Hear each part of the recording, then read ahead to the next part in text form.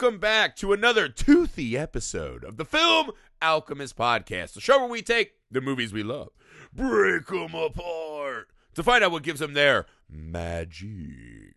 I'm your host, Josh Griffey, joined as always by my friend, co-host, and a black beady-eyed bastard, Alex Dandino. That's right. All right, guys, before we get attacked by the king of all animal movies today, a little bit of business, people. It's official.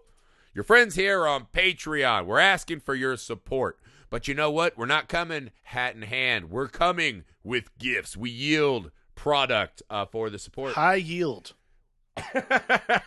So that's patreon.com/filmalchemistpod. It's the absolute best way to support the show. It's the best way to make the show exactly what you want it to be, right? For as little as $1 a month, you get in, meet our friends, see what we're working on. As you climb the Highlander tier ranking system, you can pick the specific movies you even want us to talk about. We got all kinds of fun stuff at all the tiers. We're constantly working with it and figuring it out, trying to make it as amazing as possible. So you can have a voice in that too. You get a vote on what movies you want to hear in our Patreon exclusive library, which is filling up. We have quite an amount of Patreon exclusives now. Yeah, so just a lot of good stuff over there, guys. So again, that's patreon.com/filmalchemistpod. Even $1 a month means the world to us. So if you would be so kind, we thank you in advance. For those of you who already hook us up, you know we love you. Thank you so much also. Make sure you go to YouTube, subscribe to the channel, Film Alchemist. You can see video versions of the pod there, along with some occasional other content that we do. You can email the show, filmalchemistpod@gmail.com. You can find us on all the social media you're on. We're very easy to get a hold of, so reach on out. Chat us up. Give us some sweet nothings. Tell us how much you appreciate that we let your kid get eaten by a shark. You know what I mean? 3 out of 5 moms are probably like, No, I'm just kidding. Amy, don't be mad at me. All right. And most importantly, something free and easy you can do if you forgive me for that last comment. Make sure you leave a rating and review wherever you find the show. It takes only but a second of your time. It's something free and easy you can do to help shows like us defeat the oppressive algorithmic dipshit mayor who's trying to keep us unsafe, keep us out in the cold, or the heat, I guess. The heat. He wants us to get sunburned with the rest of the unsafe masses, and we won't take it. Oh, right, man. Do I relate to the girl drowning in that first scene after that intro? I bombed before, but Jesus H. No. Guys, we are here this month paying homage to our 4th year of existence. We're taking it back to where it all began, right? Our first curation, Animals Attack the Pod. So we all know the classics of the animal attack genre. Hell, we've covered a lot of them. Hell, we've done that. I sound like an old Wisconsin. Hell, we've been there. You don't know. Hell, we've done it all. Yeah. I'm just plumb tired of being disrespectful to our legacy. That's all. No. Guys, when you ask anyone, animal attack movie, the king of this genre, and not only the king of the animal attack genre, but truly and honestly one of the most amazing films ever made. It's easily in the top 10 of mine, top 5 for sure, maybe top 10 of almost everyone I know. Jaws. This was Steven Spielberg's kicking down the fucking door and becoming the man. This movie was a massive blockbuster hit. It's funny to watch this movie now, right? But there's hints of it throughout the film. There was a time when sharks were not omnipresent in our culture. Mm-hmm. And they were so mysterious in a way, right?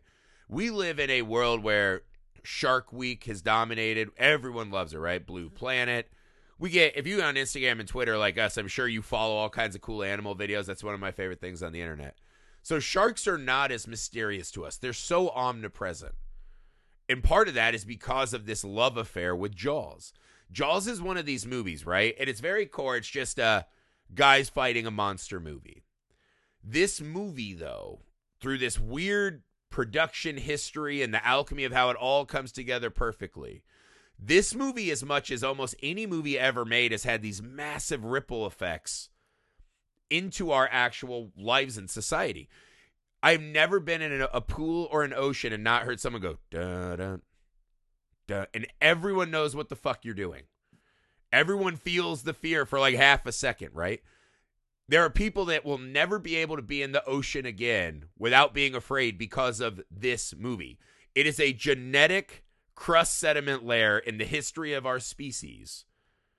That's pretty fucking impressive for a fucking shark movie. So, Alex, I know that we're not going to break any new ground here, right? This is a well-documented, beloved, dissected classic of a film. Open us up, though. What about Jaws do you just fucking love so much? I mean, for me, it's primordial. Like, there's nothing about it that's not prevalent in any fear you might have. Like, it's fear of the unknown. It's the fear of the scene. It's the fear of,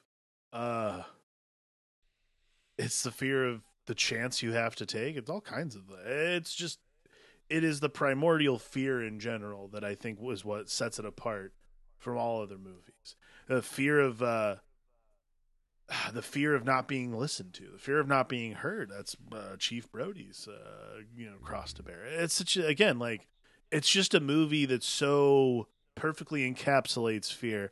But that's beyond the point for today. I'll be honest. We've, like Griff said, we've talked. People have talked about this movie forever. There's countless books, articles, all kinds of stuff on it. I want to talk about something a little more personable, because what was interesting watching this movie today, and you really, again, we've done 420 some odd episodes of this show at this point, and we've talked a lot about movies that are sort of like our imprint DNA, and I know Jaws is one of those for you. I don't think I realized until today, though, how much of the Griffey is contained in this movie. This movie? This movie is your manifesto for life. Are you saying I'm a Dreyfus? No, not even close. You are definitely not a Dreyfus. You I'm are a Hooper? 100% Quint. Is this a mustache thing? It's not a mustache thing. What it is, though, is watching this movie. Here's the thing. The people of Amity are utter catastrophes of human beings. For one, I'll say this. They're like, all of them are terrible. Like, really bad. So it's modeled after like Martha's Vineyard. They shot most of this on Martha's Vineyard. It's funny. Side note, I last August, almost, like, I was literally 6 hours away from getting on a plane to fly to Martha's Vineyard to shoot for 3 weeks on a TV show for HBO Max with Amy Schumer. She pulled the plug six hours before we were supposed to fly, and I was like, "You suck, whatever, fuck you." But watching Jaws and watching all of those people filming, watching Jaws, because they filmed most of this on Martha's Vineyard, I'm like, I'm so glad we didn't make that fucking stupid TV show on Martha's Vineyard. I would have hated being there. Because it would have reminded me of how shitty all the people in Amity are. It is a uniquely interesting thing because so Amity is this summer town. My mom's aunt lived in Cape May, New Jersey. Cape May, New Jersey is a very similar type town where it's a summer town. Like between the months of like April and August, like that's where people make all their fucking money. Whoever lives there, that's where you make all your money. The beach is beautiful, that kind of shit. So it's so important for these like summer town people. Like they're the tourists, and then the locals hate the tourists. It's just like customary, that kind of thing. But even the locals are shitty people. Like they don't see themselves as shitty, but they don't want anything to disturb their lovely habitat of, bamboozling locals, bamboozling visitors, and overpriced Twinkies and shit like that. Here's where the griffiness comes in, though. Okay. These people are all exceptionally terrible. So when the little boy, Alex, oddly named, gets eaten by Jaws. Okay. The town's in a frenzy. They're all looking for someone to blame. They're all looking for someone to get pissed off. Chief Brody, of course, is the one, like, he gets slapped in the face by the mom. She's like, "You knew it. You fucking knew it, and you didn't do anything about it," all this kind of shit. Griffey, you are Quint against the world. This is you to a T. You hate the people that you have to be around. I've never been in a room with you. This is the first. Okay. The first example is when they all have like the town meeting of of like, what are we going to do about this shark? Yeah. This is essentially us in a movie theater on a regular basis. And Griffey, when everyone's causing problems and trying to and not paying attention to the movie, Griffey is there to scratch his fingers across the chalkboard of life and say, "Hey, shut the fuck up. Let me watch my movie." And Right? just talk about some weird shit. Let me tell you this, though. Because we're kind of bopping around a lot of scenes I want to talk about, but I like where your head's at. We are. We can talk Something- about those scenes. Something I absolutely forgot about the film. When he scratches his nails down the board, there's this like really weird drawing of what looks like a goblin shark, right? Yeah. And I go, did Quint draw a picture of a shark Was he to like just sitting there Yeah. scrambling? So like I imagine the first fight, like did he get there early? Because this doesn't seem like a cool spontaneous captain moment if he drew, but he like they're like start the meeting and he's like, oh Jesus, I gotta go fast. That's why it's not like really rendered well. Sure. But I was fucking dying laughing. No, honestly, being compared to Quint from this movie is probably the greatest compliment I've ever gotten. Although now watching it older, you're like, Quint's got some baggage for sure, but he is We all do. ultra cool in this movie. Yes. So that's what you're saying. I'm ultra cool. What I'm saying is that you do not. What I'm saying is that you do not suffer fools. And if there's any movie that is ever going to imprint on you that notion, this character from this movie is 1,000% a part of that. I will say this. There was something watching it today because Chief Brody kind of represents a lot of fears I think guys our age start to have. Right? 1,000%. My biggest felt fear, so not in even tune the with kids. Brody.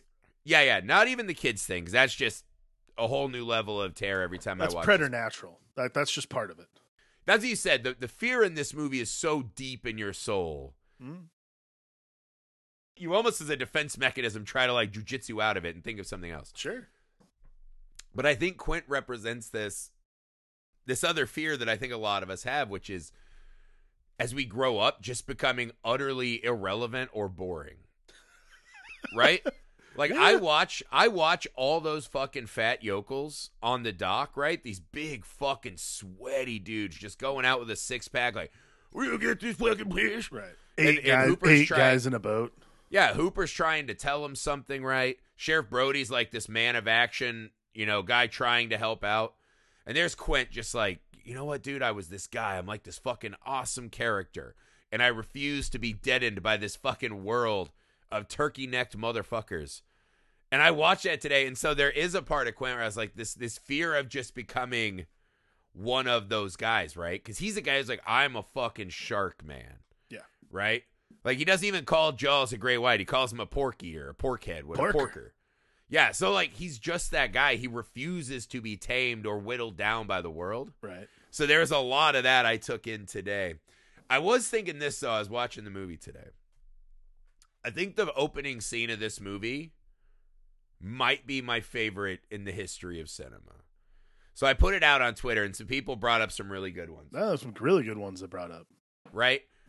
Halloween is one of the most impactful and important for the movie it's in, right? Mm-hmm. Someone said, Touch of Evil. It's got that insane, like, long one take, driving through the streets, whatever. That's a great one. I don't know that it's on the level of these, right? So there's some really fucking good ones. This opener of Jaws, though, I mean, just everything, right? So I forgot the first time we hear the music is on black with just the credits rolling. Dun-dun. Yeah. Because this is the thing, again, that music is so ubiquitous in our society. It's hard to go back and put myself in the headspace of remember the first time I watched Jaws. Mm-hmm. Because, again, this was like one of those cable movies. Yeah. So I've seen this movie probably more than any other movie ever. At least like chunks of it, right? Mm-hmm. Like time sitting down to watch any amount of Jaws, probably number one. Right. But that music hits over black, right? Then we do this quick, POV of underwater. We go out, some fucking hippies on a beach.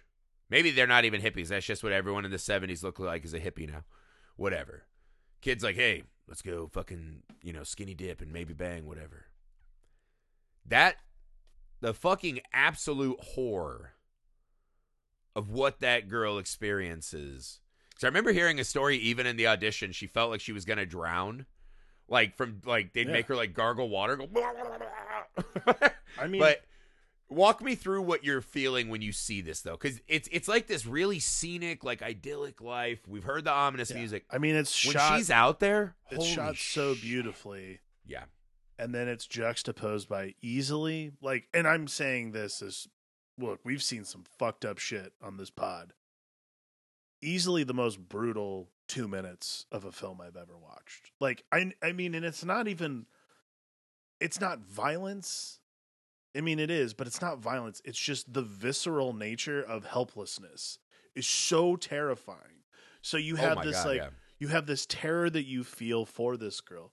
You watching this girl get just yanked back and forth. You have no idea what's happening underwater too. This is the perfect example. And then on top of that, this is like the genius of Steven Spielberg. Like, no one needs to be called. Nobody needs to be reminded of the genius of Steven Spielberg. But this is like the. Really I will say this one sec before you go. It's become like a film hipster thing to like not appreciate Spielberg. It's a really popular thing. And every time I rewatch Jaws, I want to fucking smack those people in the face. When you're in That's film absurd. school, there's a time where you decide that Steven Yeah. Spielberg's not like one of the top 3 greatest filmmakers of all time. Oh, dude. That goes away almost immediately once you're out in the real world. And you're like, oh wow, Steven Spielberg's literally one of the greatest filmmakers of all time. You can say candy, junk food, whatever. You watch this movie, holy fuck, man. Yeah. But anyways, yes. But this is like the really smart thing that Spielberg decides to do at the top of the movie is because it's dark. Mhm. You cannot see the color of the water changing. You can't see anything that's going on beneath. You don't know if she got bit. You don't know if she's bleeding. You don't know what's going on. It's the terror of the not knowing. And again, you have no idea what's happening to her other than the fact she's just being flailed around in the water. Oh my God. It's So- absolute horror. Yeah, this is what I was talking about, and you said it earlier. This is a movie that's just about terror, period, right? All of it at once. What is so brilliant is because it is just this fucking, laissez-faire, like fucking acoustic guitars around a campfire. When she goes out there, right? So it's fucking pitch black, right? Fear of the dark. Yep. She's in the water, right? You're in an alien environment, right? Fear of the unknown. We see the shot from underwater of her legs swimming, right? She's in a bikini. It gives like this sexual predatory vibe, right? Yeah. That just being a woman alone at night. Is she in a bikini? I think it might have been Is her she just underwear. Like topless? they just peeled into like I know she's peel off your topless, jeans and go. but okay. Yeah, but so like even that shot is fucking powerful, right? Totally. And then when she's thrashing, you're like, that could be Cthulhu, King Kong, Anything.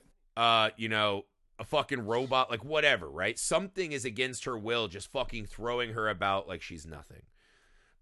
The vastness of it, right? Just the wide open, there's no one there to help you. There's nothing that's coming, whatever it is, right? She kind of is screaming, oh God. So then there's like and there's no God who will help you, right? The guy who you were going to fucking, It's just beat passed out it on with. the goddamn beach. Yeah, he's there not helping, right? So there's so many fears in such a short window. But I'll tell you the 2 moments that fucked me up bad. Something hits her, and she like sinks under. It's like, huh? There's this moment of confusion. This one moment where, oh my God, before she's attacked. And I think that second would be the longest second of anyone's life. Just that, oh my fucking God.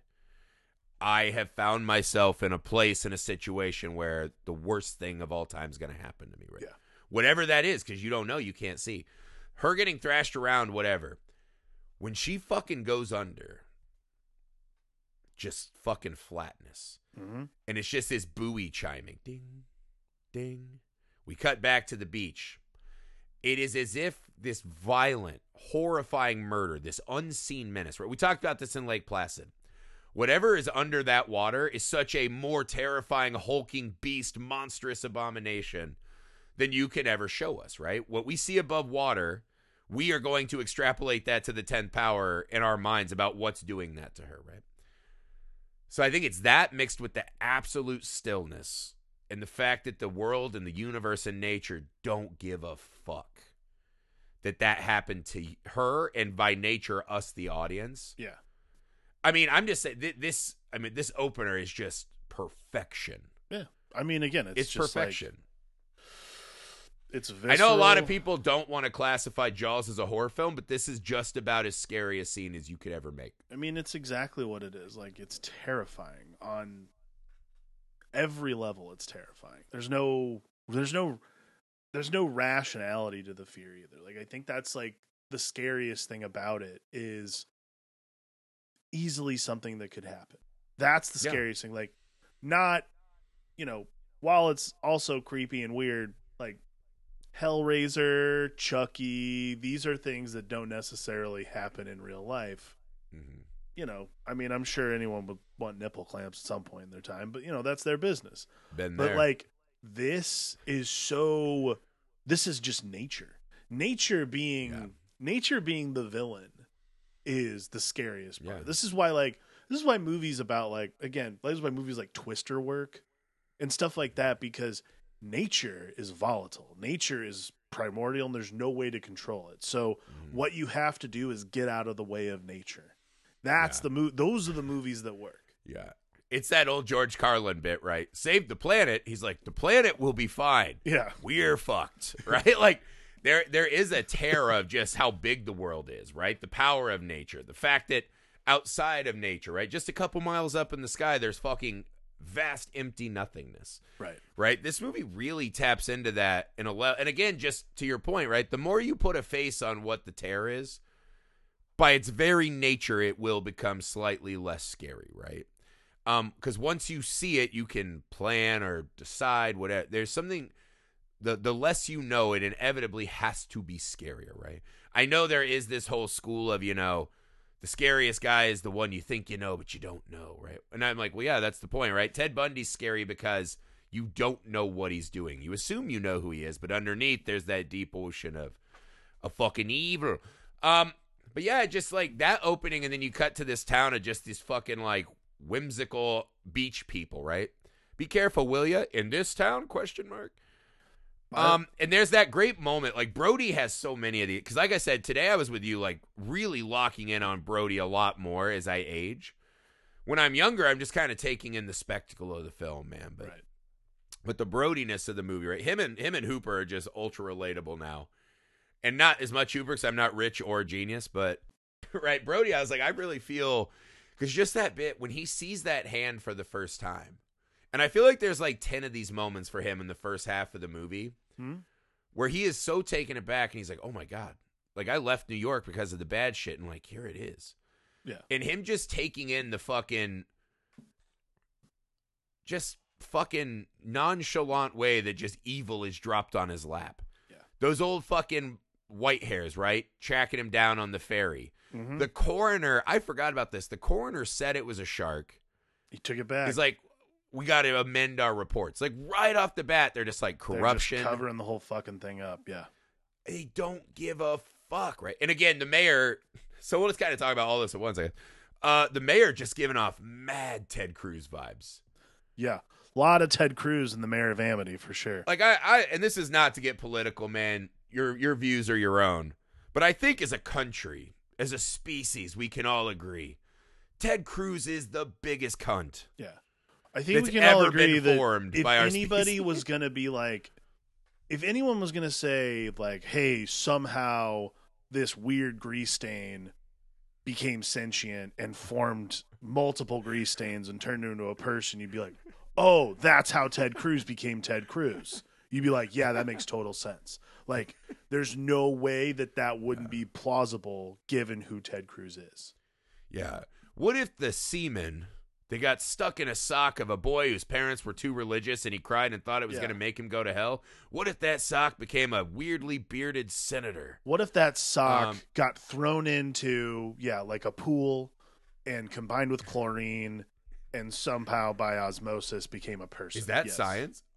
Are we fucking anti-chlorine because it made Ted Cruz? I'm not here to be political. I'm just saying Ted Cruz sucks. I'm here to be political and saying Ted Cruz is a piece of shit. At some point, as a species, we're gonna have to pay someone $10,000 to fucking track Ted Cruz down in whatever cave he dwells in and deal with this problem. And I just mean hog tying. I'm not for a fucking political. I'm just saying. Ted Cruz is a giant piece of shit. So another weird thing about as the movie ends, or has aged with me, is the mayor becomes even more hateable than he already was. Yeah. I don't know so what it easily is. hateable, but now there's like an extra loathing. Yeah, I think because of what's going on in the world right now, there's a level of like the 2022 lens, and in terms of what's happened in the world in the last like 2 weeks of our lives, because we're recording this June 9th. There's something about that is like, I don't know, today it was like visceral, like, God, dude, Brody, just pistol whip this guy, please. Like, this is just ridiculous. Dude, how about the fucking mayor? He's got everyone on the beach, right? And I was like, you don't get more money by people swimming. They're already here. You've already made your nut, right? He tries to get, when he walks up to his friend who looks like he's 80 years old. Oh, God. Why is that the guy you want in the water? Okay, so that guy's a lackey for sure. Yeah. That guy's like, somehow my livelihood is at stake if I don't go in the water. The mayor fucking knows that. Sends this guy, and then the guy has such cowardice, he goes, let's go, wife and grandkids, and drags them all out into that water. And the mayor, that's one of those moments that it never becomes less nefarious to me. Yeah. He's literally walking up and down that beach, and he goes, you're the one I would most want to see in a shark's belly.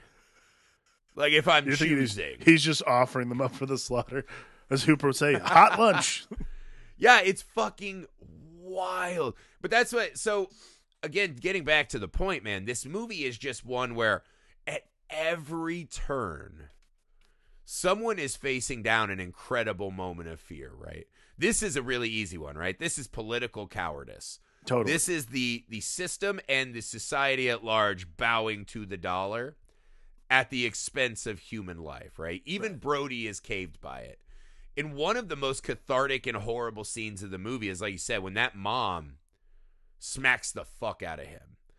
When she yells at Chief Brody, I mean, it's just fucking devastating. What's annoying and what's terrible about it is Chief Brody is the one trying to do the right things, and the postscript of it, the follow up, is that fucking mayor being like, you know, like trying to pat him on the back, like again, I'll be like, pistol whip that guy, like fuck you. Yeah, but not only that, right? They're all doing their thing, right? He's just a guy in over his head. They didn't even have beach clothes signs, man. They had to go to the store and try to hand paint them. But in that moment, right? The great jovial, again, we're excited because it's a party, right? There's money, there's drinking. Yeah, we'll kill some nature, right? It's fine. We'll do the fucking thing. When she walks up and just smacks him, and she's just like, you fucking knew. You knew. And she goes, and there's nothing you can do. My son never comes back.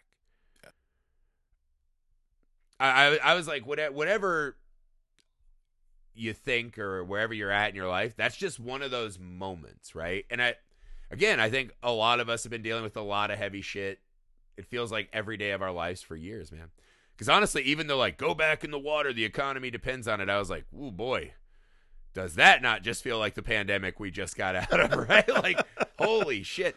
But this moment, it was so simple and devastating, because in that moment we can all realize, and then it's really important too that the mayor goes, that's not true. And Brody goes, yeah, it is, man. Like, I fucking blew it. Yeah. He knew.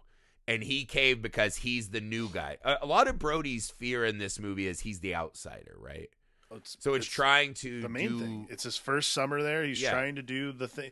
He's like trying not to rock the boat while at the same time trying to do the right thing as, the authority on the island.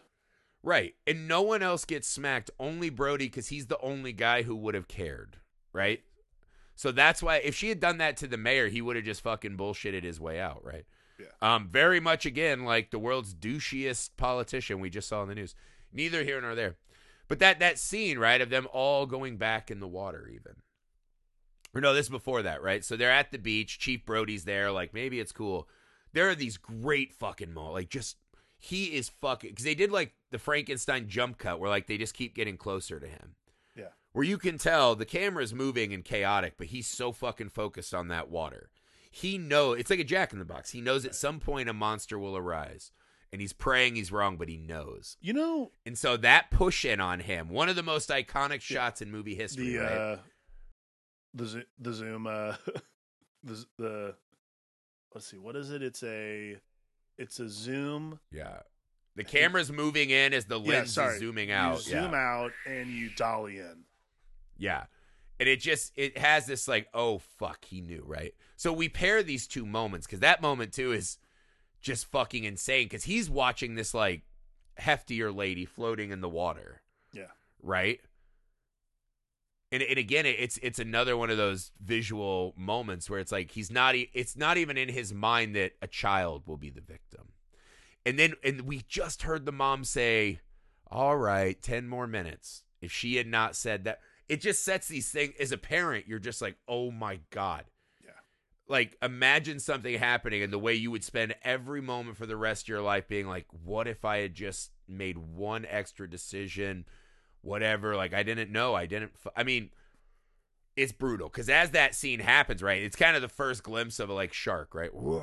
Right. There's fucking blood everywhere and everyone's running back in and just that mom wades out and is screaming her kid's name. I mean, I don't know. I was like, again, to the people who say this isn't a horror movie, I was like, that's just about the fucking worst nightmare that a bunch of people I know would ever have. You know, the other thing I always forget when I watch this movie is that,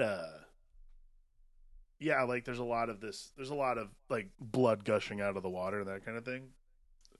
The one shot that threw me today was when Jaws goes into the cove. The estuary, and 86 is that one guy, and you see his leg fall to the bottom. Like, holy shit! Like, you can't put that in movies now. And this is like 1975. Like, that is like a fully like gone leg. It was. Yeah, I mean, ugh. You can get away with a lot. I will say what's funny is that this is like one of those classic, like, we don't need the MPAA anymore. Yeah. Because Jaws is rated PG. Yes. Which is an absolute, I think the whole rating system is fucking stupid anyways. It's another relic of, people being a little too uptight. But this is one of those, like, why do we have this thing? Right. Because this movie's horrifying. I did let my 4 and 7-year-old watch it, and they were pumped. They loved it. So maybe I'm the problem. I don't know. Maybe it is PG.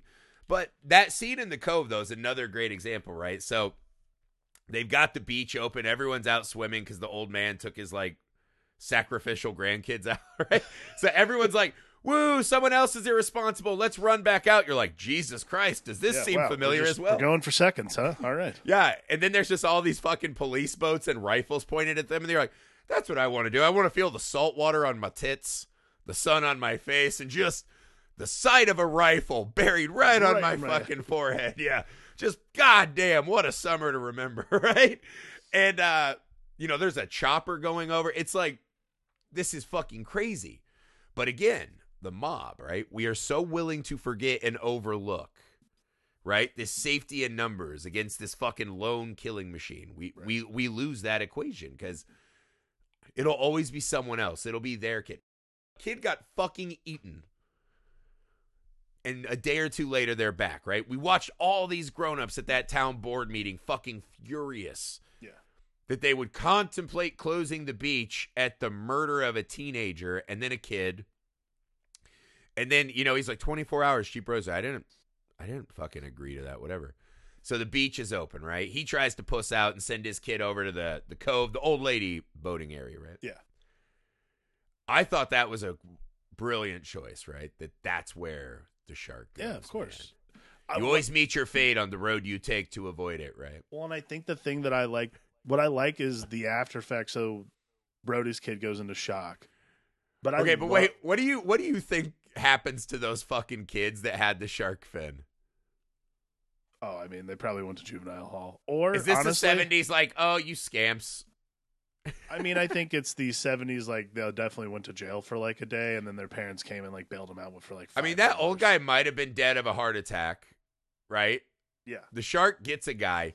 Not only that, one of the funny things about that scene is Spielberg, again, just really wants to illustrate how horrible everyone on this island is. yes, There is not one, but if I remember right, 3 shots of grown men just doing offensive lineman drills on kids in rafts.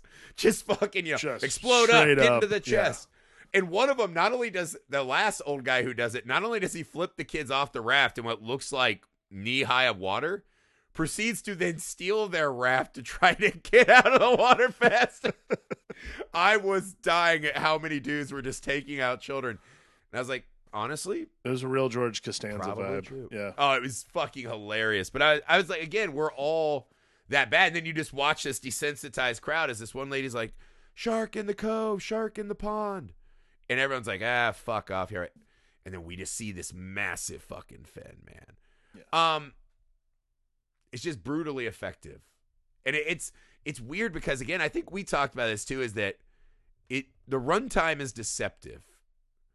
Right? Because I feel like this movie doesn't have that moment where you're like, I get it. Get to the next shark attack.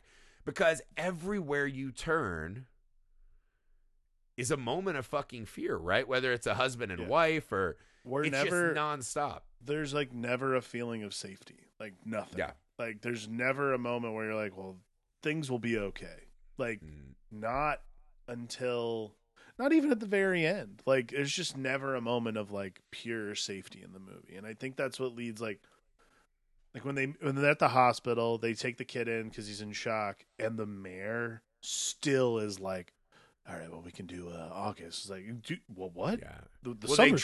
They tried to humanize him because he's smoking and going, my kids were on that beach too. Yeah, and I'm like, no, sorry, dude. Yeah. Like, well, you can already imagine the next day he's like, that's how I'll get out of it. I said my kids were also endangered by my stupidity, and then it won't be like, right, I'm an executioner. I'm one of you guys. Right. Just again, just the fucking vibes off this guy is so so then we get to meet the Griffey of this film, the real meeting, because this is absolutely who you would be if you lived in Amity. You would be this. There's a chance that like I never met Amy. Yeah. Kept making some of the lifestyle choices I used to be really into, and just like, oh, a boat's gonna be my house now. Like, there's a real chance I could have been. There's a chance where like you're like a boathouse guy with just the jaws of all kinds of fish lining around, and but see here, like there's all these little affectations though of Quint's personality in the movie that, like, for instance, you and I both like doing this is like purposely mispronouncing words. It's really a hobby of mine. I love that a lot. I love doing it because it fucks with people constantly, and they just assume you don't know how to say the word. I've been corrected. I'm like, I know how to say the word, but like I'm aware when he's talking to his wife's their marriage, their demise. I'm like, that's a Griffey thing. Griffey would absolutely say that like that. Yeah, like, maybe that is where I got that. There's a lot of these like little affectations and little tics that are very much just Griffey. But overall, for me, the reason Quint is so quintessentially Griff I like it, is because the solitude of not going it alone, because he knows he can't do it alone, but the solitude of knowing that he has to finish it. That's like that to me is essentially what you are. Yeah. I am a pretty stubborn, like, when I get set in my ways, it's going. I think I'll say absolutely destroy the radio to prove a point. Oh, you meant it in like the bad. Oh, I thought you were like, you're a real go-getter. No, good and bad. I would also strand us out there to prove a point. I'll say this though, right? Watching it with Quint today, of course he's just like this cool fucking old salty dog, right? Yeah. There was some extra in this to me today that like I really latched onto, right? His hatred. The bits that really got me, right? Clearly them sharing war stories in the USS Indianapolis. I mean, that's an all-timer, as wonderful as they, and then they're show me the way to go home. That whole scene is just miraculous is the only word I can use. Like, I just watched that and I'm like, holy fuck, that is like the fucking highest level spell in movie making, whatever that is. Yeah. I'll tell you the beat that got me today, though, because he's going full fucking Ahab. He's been up drinking now for at least, like, because he's crushing. There's that great beat where he drinks the beer and crushes it, and then Hooper crushes his little water cup. Yeah. So this guy's just been day drinking on a boat, looks already leathery and dehydrated, right? They go into the night, and they're like, let's not sleep and prepare or do science-y stuff. Let's just, fucking get it. We're going to get hammered again. Oh, we're getting night attacks. So they're just like doing everything very drunk and on no sleep. Right. So he goes out. The fish is fucking up their boat. He's fucking flooring it. Engine explodes, right? Yeah. He smashes the fucking radio, and there's just this thing, right? This thing that he keeps doing. No fish can go under with 3. Not with 3, they Not can. with 3. I don't know why it's like the narrator from SpongeBob, but that's close I get, right? Mr. Krabs. But he's just like, not with 3. And there's this fucking great fucking moment, where he sees him go under with 3, and we're just tight on Quint's face, right? Tight. And he goes under in his like flooded boat, right, where the engine's destroyed. And he reaches his hand around the corner, and his hand lands on, and then his eyes land on a life vest. And we just heard, I'll never put a life. The scariest moments of my life were with that thing on, waiting for rescue. And in that moment, right, this is something that never really affected me until this very viewing. Maybe I was just dense or naive. I was just looking at him as a cool guy. In that moment, the next thing we see is him coming out. You ever do this? You get way too drunk. You do some shit. You send some texts you don't want. So the next time you see someone, you're like, hey, can we just like not talk about it? Can we just ignore it and move on? Bury it deep in the ocean where it belongs, right? Davy Jones' fucking locker of fucking terrible drunk decisions. And he comes out, and it's this real fucking moment of character for this guy. He asks Cooper, hey, what do you do with this thing, this fucking stabbing pole? And it's the first time he's right, I'm the captain, I'm the mate, I do everything. In this moment, he fucking looks around at the carnage that his fucking cartoonish lifestyle has wrought upon him. Another thing I feel painfully familiar with. We don't need to go there. Keep that down in the ocean, as I said. But this cartoonish mindset and way of life, right? This half-ass Ahab, right? This Coors Light Ahab that he's become. Right. And he asked Hooper for help. And that moment never hit me in the gut the way it did, paired with that life vest shot. Because they do these wonderful shots before of him singing. He's out on the thing with the fucking, rope gun. Yeah. There's that great shot at the top when he's in the crow's nest, but he's all silhouette, right? Mm-hmm. And he's telling Brody to, get on the chum bucket, right? Right. They do the same shot later where, again, he's like in the front of the boat and he's all silhouetted. It's almost as if he's not a real person. Right. Until later in the movie when he sees that he can't do it alone. Like, stop being this character. I don't know. I found a lot more in Quint today to love, man, because this is a guy that is fucking traumatized. Yeah. That house is not a fucking museum of his awesomeness. It's a fucking nightmare. Yeah. A man who watched this horrible USS Indianapolis event now lives in a fucking room that has a couple hundred shark jaws. That's not sexy. That's not something you want to do your decor with. He's not trying to get laid with that. He's just living his life. Like, he's constantly reliving fear in the worst moment a person could imagine, man. I don't know. What did you make of Quint this time? I mean, he is cool, and yes, he's got some similar Venn diagram. I mean, that was a big part of it. But, I mean, for me in this viewing, particularly, Quint is this... Yeah, Quint's an Ahab. Like, that's, I think, is the most... That's probably, like... I've always kind of thought of him that way. I'm not sure it's necessarily changed this time, but you do feel this certain kinship with somebody who wants to... It's not even, like... I feel like maybe this time it's less about, like, conquering and more, like, about facing down that fear. Because, like... I forgot how just... The things that happen. So when they're singing and Jaws is trying to sabotage the boat, he's so calm when the fire gets lit. Like the lamp falls over and lights a fire, and calmly is like, "Mr. Brody, will you put the fire out?" Like, it's this like, it's this moment, and I've always been kind of curious about it, but this time watching him, like, oh, he cares enough. He doesn't care about anything else. Like, now that the ship, like he knows the ship's fucked for sure, but now that the ship is fucked, he doesn't give a shit about anything else besides getting that shark. That's all that matters. Like, in that moment when he hears, like, oh, the shark's coming to, like, when he hears the boat starting, feels the boat starting to rock, hears the thing splintering, the water's creeping in. Now it's like everyone's playing for keeps. It's like, fine, if this is how we're going to do this, that's fine. I don't care about anything else, though, which to me today, watching him, like, smash the radio to sabotage it, that to me almost was the rationalization. It's like, this isn't like, oh, I don't want anyone else to catch the shark. It's now personal. It's not a thing. Yeah, I see that somewhat too, right? Because I think his whole persona, right, is I'm the guy that fucking gets sharks. I kill them. Right. I do it with the old ways, right? There's a lot of this version of him I thought I saw, right? Mm-hmm. And there is something about the way Jaws attacks, right? The way he keeps hitting that same spot on the boat is not how sharks move through the water. We now know because we've seen fucking 500 episodes of Shark Week shows, whatever. Right. He can't go under with 3 barrels, right? Oh, he's a smart fish, right? But whatever, right? There is a supernatural element in the audience's mind and his, right? Also because of the way we don't see Bruce that often. Right. Because, notoriously malfunction constantly.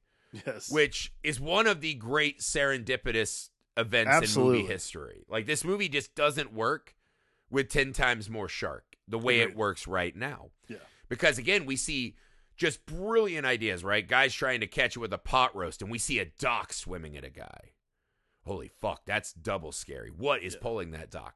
We see those barrels flying around, right? By the end, when the shark jumps out, call me a sucker. I love Rubber Shark Bruce. I think the shark in this movie is really cool. I think it's awesome. But because the movie has fucking just dominated me for 2 hours, I'm willing to do that part too. Right. But so with Quint, right, there you can see him breaking as he sees this supernatural shark that he hasn't laid eyes on either. There is a personal fear with him, right? Is that he spent his whole life as, I'm the guy who's going to conquer sharks. As many sharks as soldiers went down that night, right? And now he's meeting this, oh my God, there's a shark I can't get. There's a shark I can't beat, right? There's a demon inside of him he'll never escape and beat. There's a real personal affect to it. And I think when he sees it, when those 3 barrels go under, and now he's like, oh my God, like, I can't outrun nature or fear or what's haunting me. That's when he asks for help. Right. Because, again, Brody and Hooper get a lot of moments of just being lovable. Like, Hooper is the guy who knows stuff and no one will listen to. Right. Like, one of the best scenes is when he's explaining the sharks to the mayor. And the mayor's like, you'd love to prove that, wouldn't you? Get your name in National Geographic. And Richard Dreyfuss just... it just starts laughing at how insane it is. He's such a little prick. I love it. It's so, but I'm like, isn't that the world we live in again? Where people are like, hey, here's a fact. We don't have all the facts, but here's a pretty good one. And we can use this as a place to start our debate. And someone else will go, nah, I'm doing my own research, dude. I don't, but, and it's just like, yeah, sorry to read that. What can you do? Yeah. What can you do but laugh? So he's already a lovable guy, right? Mm-hmm. Chief Brody is where we get that real Spielberg magic, right? Right. That scene of the kid mimicking him, right? I was like, that is one of those big fucking movie about all of your fucking fears being addressed, right? Yeah. Bring it down, compress it so much, so personal that you just get this diamond, right? That kid and him mimicking. And you're like, this is why we have the power to try to go out on the ocean when we're afraid. Right. This is why we fight monsters we can't see, right? This is why we applaud heroes of bravery, because someday we hope that we will do that for someone we love. Totally. And Spielberg always has these great little family and character moments. This is one of my favorites of his career. But when you see stuff like that and Chief Brody's out on that boat, you're very worried for him. You want him to be okay. I never really felt that way with Quint until today, man, honestly. Like I saw like a little bit of the softer parts of our hardened sea dog. I don't know. Maybe I'm projecting. But like there was a real little like bit, but man you're not who wrong. never got over it thing, Yeah. right? Absolutely. It's I really loved it. I mean, every time I watch this movie I love, but I love when I find little new wrinkles. It's Yeah. one of the nice things. I don't know how many of our listeners are older than us or younger than us, but it's kind of one of the cool magical things about movies, right? Is how they'll change with you as you age. yeah. And it's really fun to rewatch something you love and have seen 100 times, but find something new that you can only now see because you're at a certain place in your life. And I had that experience today. Yeah. Walk me through Hooper. What's there to say? He's a So Dreyfuss is great. This is the thing about this movie that I think is the best, right? Besides everything. I think these characters are such fucking magic when they all get on the boat together. Yeah. I mean, to me, what makes, about Hooper's character and Dreyfuss's performance was really working for you so well? I mean, to me, what makes Hooper a unique character is that he, in any other instance, this is a character who like stands down regularly. Like, oh, he's like the sheepish guy who just knows a lot. What I love about Hooper is that he will state his case. He will make the point that he's trying to make and not ask for anyone else's opinion. I think that's what works about the dynamic is like once they're on the boat, because like if the three of these guys on the boat don't work, the whole movie falls apart. But because you have Brody who's super stoic, who's just trying to figure out how to save people. That is like all Roy he's trying to Scheider do. just so good. And like this is the ultra version of what he was great at, man. It's a key casting too, because to that point, Roy Schneider was just like he did New York cop movies. That was what he was known for. So casting him in that way is really important. It's very key to making this movie work the way it works.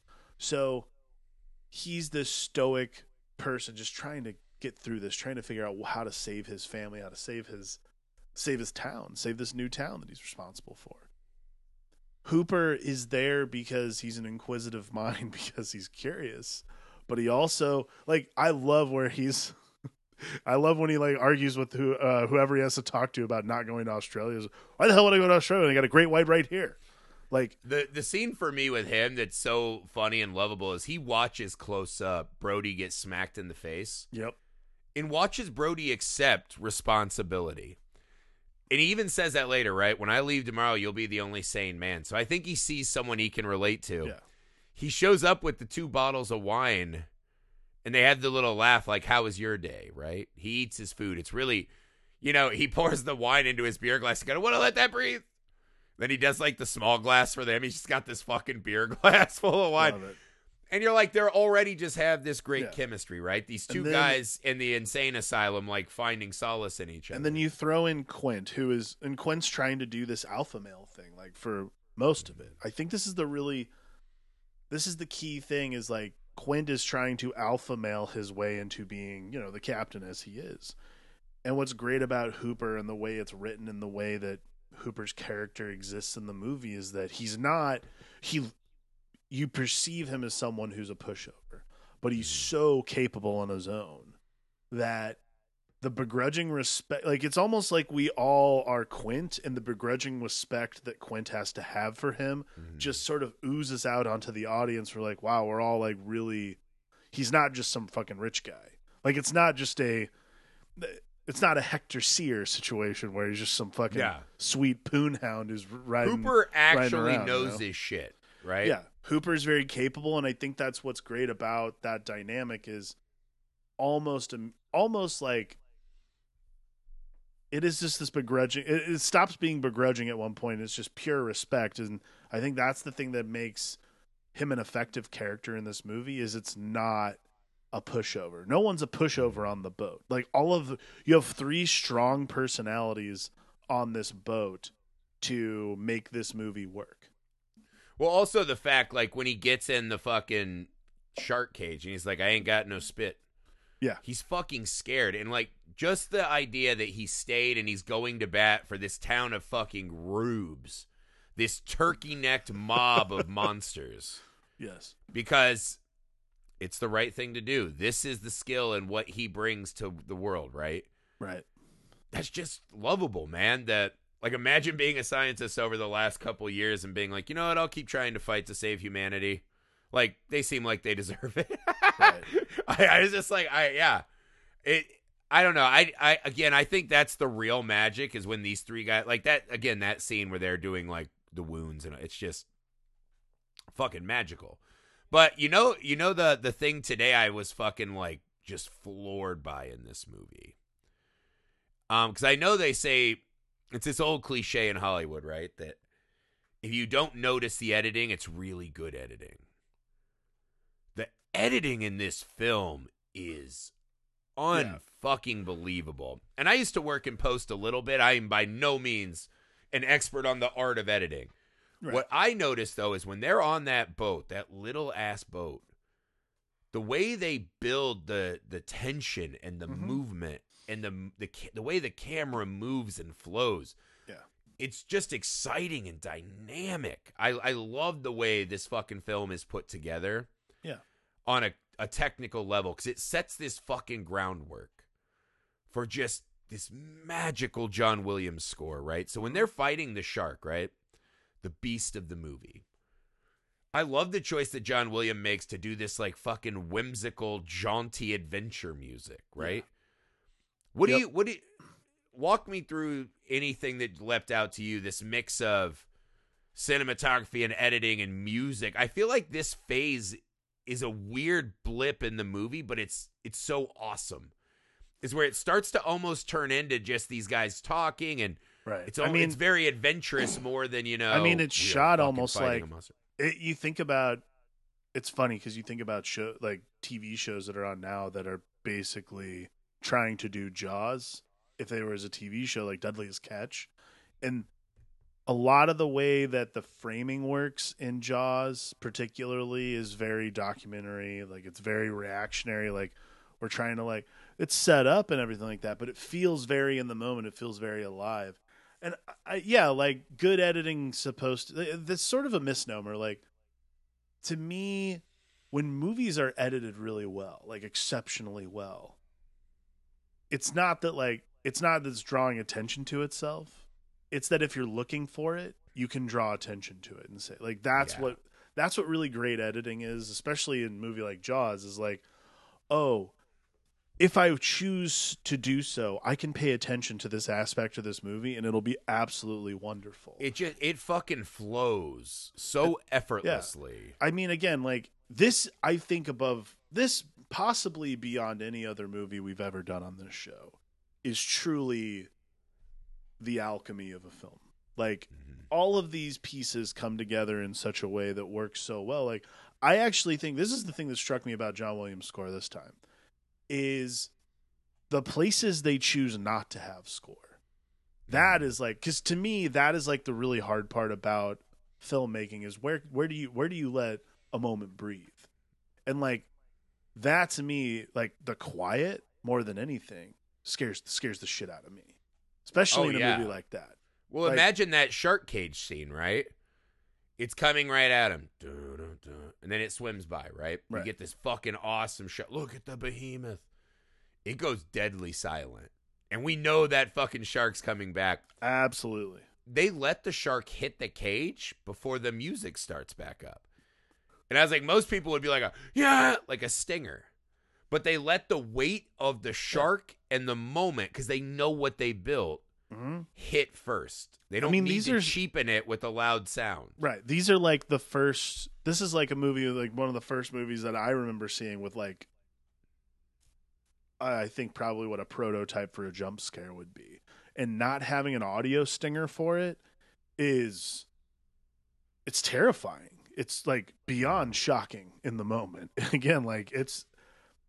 And yeah, I mean, well, it's like here's a really interesting one, right? They show us the buffet where all the families are going back out, right? Whatever, right? Or I can't remember if it was right before the kid gets eaten, right?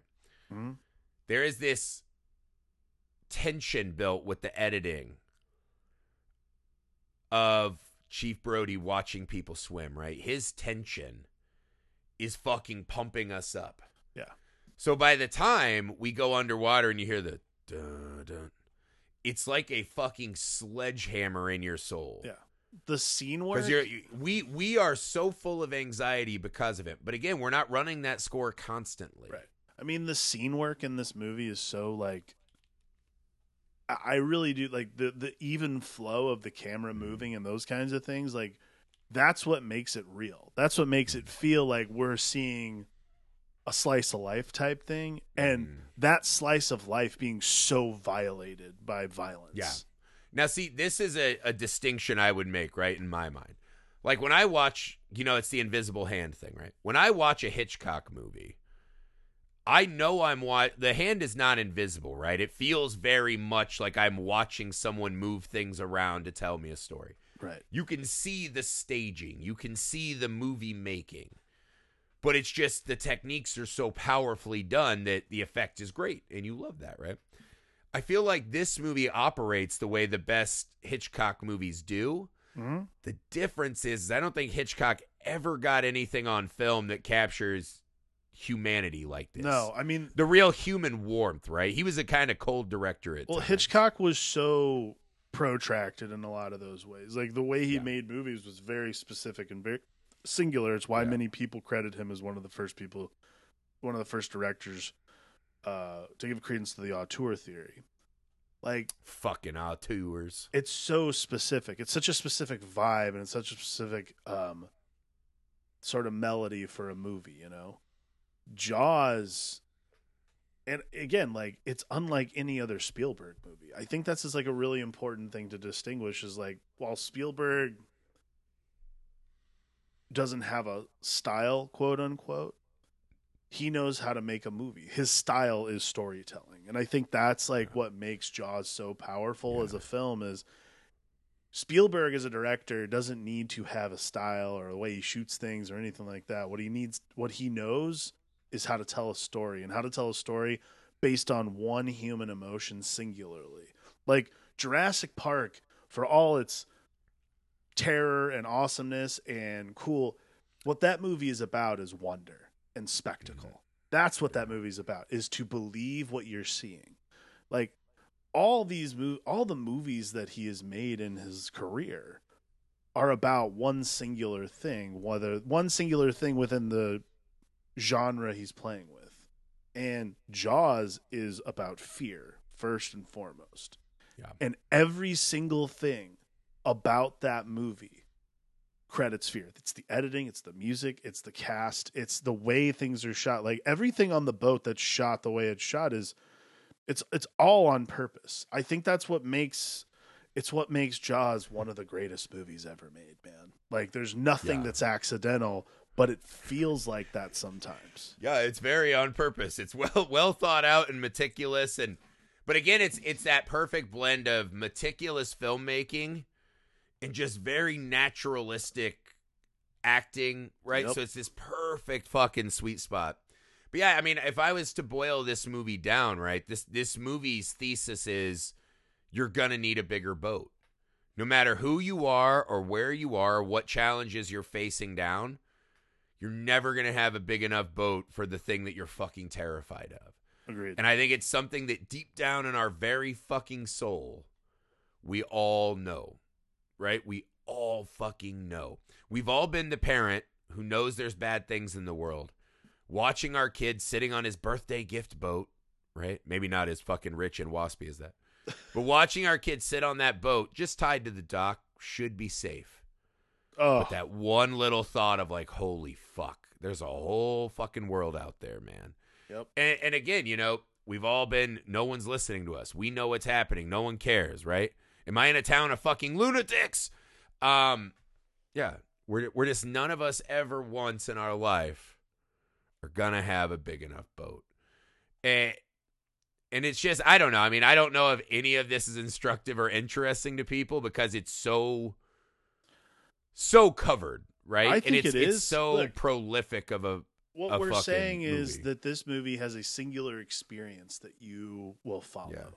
And everybody knows that. But what maybe people don't know is you don't know which character. It depends on what time, where you are at in your life. Yeah. Which of these three men you are going to glob onto as your avatar for dealing with the fact that you don't have a big enough boat to I'm handle Quint, what's coming. and you're the mayor. No. How dare you? We both know I'm not the mayor. Alex just constantly replies to my text saying that means you fake just news. called me Ted Cruz. That's very rude. I take a lot of offense to that. All right, I'm sorry. Yeah, I have to apologize. That one you need to apologize for. That's true. That's the meanest thing I've ever said to anyone in my life. This is what it is. You are Quint, and I am Brody. Land Quint. You are Land Quint, and I am your Brody and Hooper on this boat, making our way out to sea. You as a Hooper, I could buy that. Hey man, I'll tell you this. How many fucking movies could you have? I know people say, I've seen that 100 times. No, you haven't. I would be shocked to find out that there are very many people in the world that have seen any movie 100 times. Like, come on. As an audience member, come the fuck on. That's 200 plus hours of whatever. I feel like I may have watched pieces of Jaws 100 times. Sure. Like, turned it on and caught 30 minutes, whatever. Mm-hmm. Whatever the full number of time I've spent with Jaws is, it's enormous. And I don't know if there are very many movies that can stand the test of you watching it that many times and still be filled with wonder. Still find new things. I'll never forget this. My Nana was like a massive movie lover, right? And I'm pretty sure I saw Jaws with her the first time. My Nana was a stay-at-home psychic. She lived in a trailer, just chain smoked, and took calls and read tarot and all that shit, right? And the whole wall of her trailer, right, from the back of the trailer all the way to where the kitchen broke off, was just one long wall just covered in shelves. And she would buy blank VHS tapes and record every single movie she could off TV, and had these meticulous nicotine-stained notebooks where she meticulously wrote out and cataloged her massive collection, right? That's how I saw most of the most important and favorite movies in my life. And I'll never forget, she told me once, she goes, Dune by David Lynch is my favorite movie. And this was before I would be old enough to be like, Nana, what the fuck? I just was like, awesome. That movie must kick the most ass. And to be fair, I really liked that movie. But that was her favorite movie. And I just remember going, why Dune? I had no idea what Dune was, right? And she goes, because every time I watch it, I find a new reason to fall in love with it. And it's something as a moviegoer that I think a lot of us are very cynical about and we forget. I know I did when I was in film school in like my early 20s. I was like, Absolutely. If I say fuck every other movie, it'll make me seem smarter and shit. And I forgot that lesson for many years. And Jaws definitely fits my Nana's edict of every time I watch it, man, I find a new reason to fall in love with it again. So I love this movie, man. I could talk about this all day, every day with anyone. Again, I don't know if there's a best movie ever made. I'll tell you for a fact, I've never seen one made better than Jaws. Like it's in whatever the fucking highest tier is. Jaws is in it, and if you disagree, I will think less of you as a human being. I'm just kidding. No, so apologies to Ted Cruz. Apologies to everyone else. No apologies to Ted Cruz. I meant apologies to you. I got confused again. Apologies to you. Thank you. That's fine. You are much more of a Hooper than a I'll T. be your Cruz. Hooper Brody anytime. Yeah, good. Yeah, that's it, guys. What else can you say about Jaws, man? It's Jaws. It's amazing. Go watch it. Yeah. For God's it's sakes. not every week on the Film Alchemist. You're like, we are tackling truly like one of the greatest movies ever. It's intense, man. So I hope some stuff we said was of interest to you. Thank you guys for doing the journey with us, celebrating 4 years of the Film Alchemist. Much more Animal Attacks to come. Awesome stuff on the Patreon. That's patreon.com/filmalchemistpod. Guys, even $1 a month is greatly appreciated. We're working hard to earn it over there, so go check that out. Patreon.com/filmalchemistpod. The YouTube is Film Alchemist. The email is filmalchemistpod@gmail.com. Find us on all the socials. Share our stuff. Leave those ratings and reviews. Most of all, just put the sign up. Close the fucking beach, guys. Just close the fucking Put that beach. fucking sign up.